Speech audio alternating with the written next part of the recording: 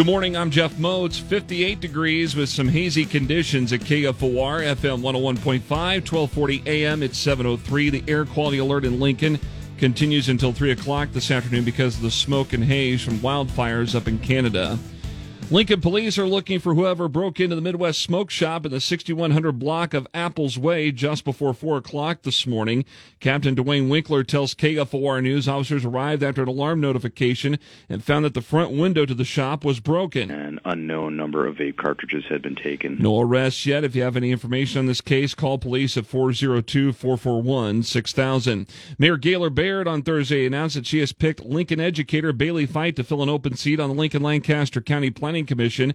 If approved by the Lincoln City Council and Lancaster County Board, Fite would replace current Planning Commissioner Tracy KFOR, who is leaving the commission after more than 10 years of service. Fite is a college career STEM focus program coordinator at the University of Nebraska Lincoln's College of Agricultural Sciences and Natural Resources. She had previously ran for the Lincoln City Council this past spring.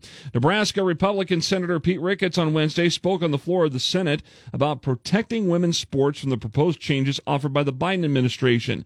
Those changes include Title IX extending protections to LGBTQ students, reverse Trump-era rules impacting survivors of sexual assault, and allow transgender college athletes to participate on sports teams that match their gender identity. When we support policies that undermine Title IX, we are potentially robbing women of the opportunity to be able to have those sports careers. The U.S. Department of Education announced last Friday that the release date has been pushed back to October. Ricketts is among 11 senators co-sponsoring a bill called Protection of Women and Girls Sports Act, which would be based on biological sex. KFOR News Time is 7:05.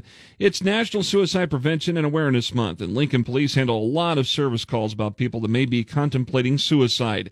LPD's Mental Health Response Coordinator, Officer Doug Headley, says that they are trying to identify people in the community that need better access to behavioral health resources. We get a lot of calls for people that are experiencing any type of crisis in their life. And again, the police may not always be the best to respond, so we're trying to connect them to the most appropriate resource dependent on what their situation is. Officer Headley says if you know of someone that is contemplating suicide, call the Lincoln Police non-emergency number of 402-441-6000 or the National Suicide Prevention Hotline by dialing 988. You can also text 988 as a text option.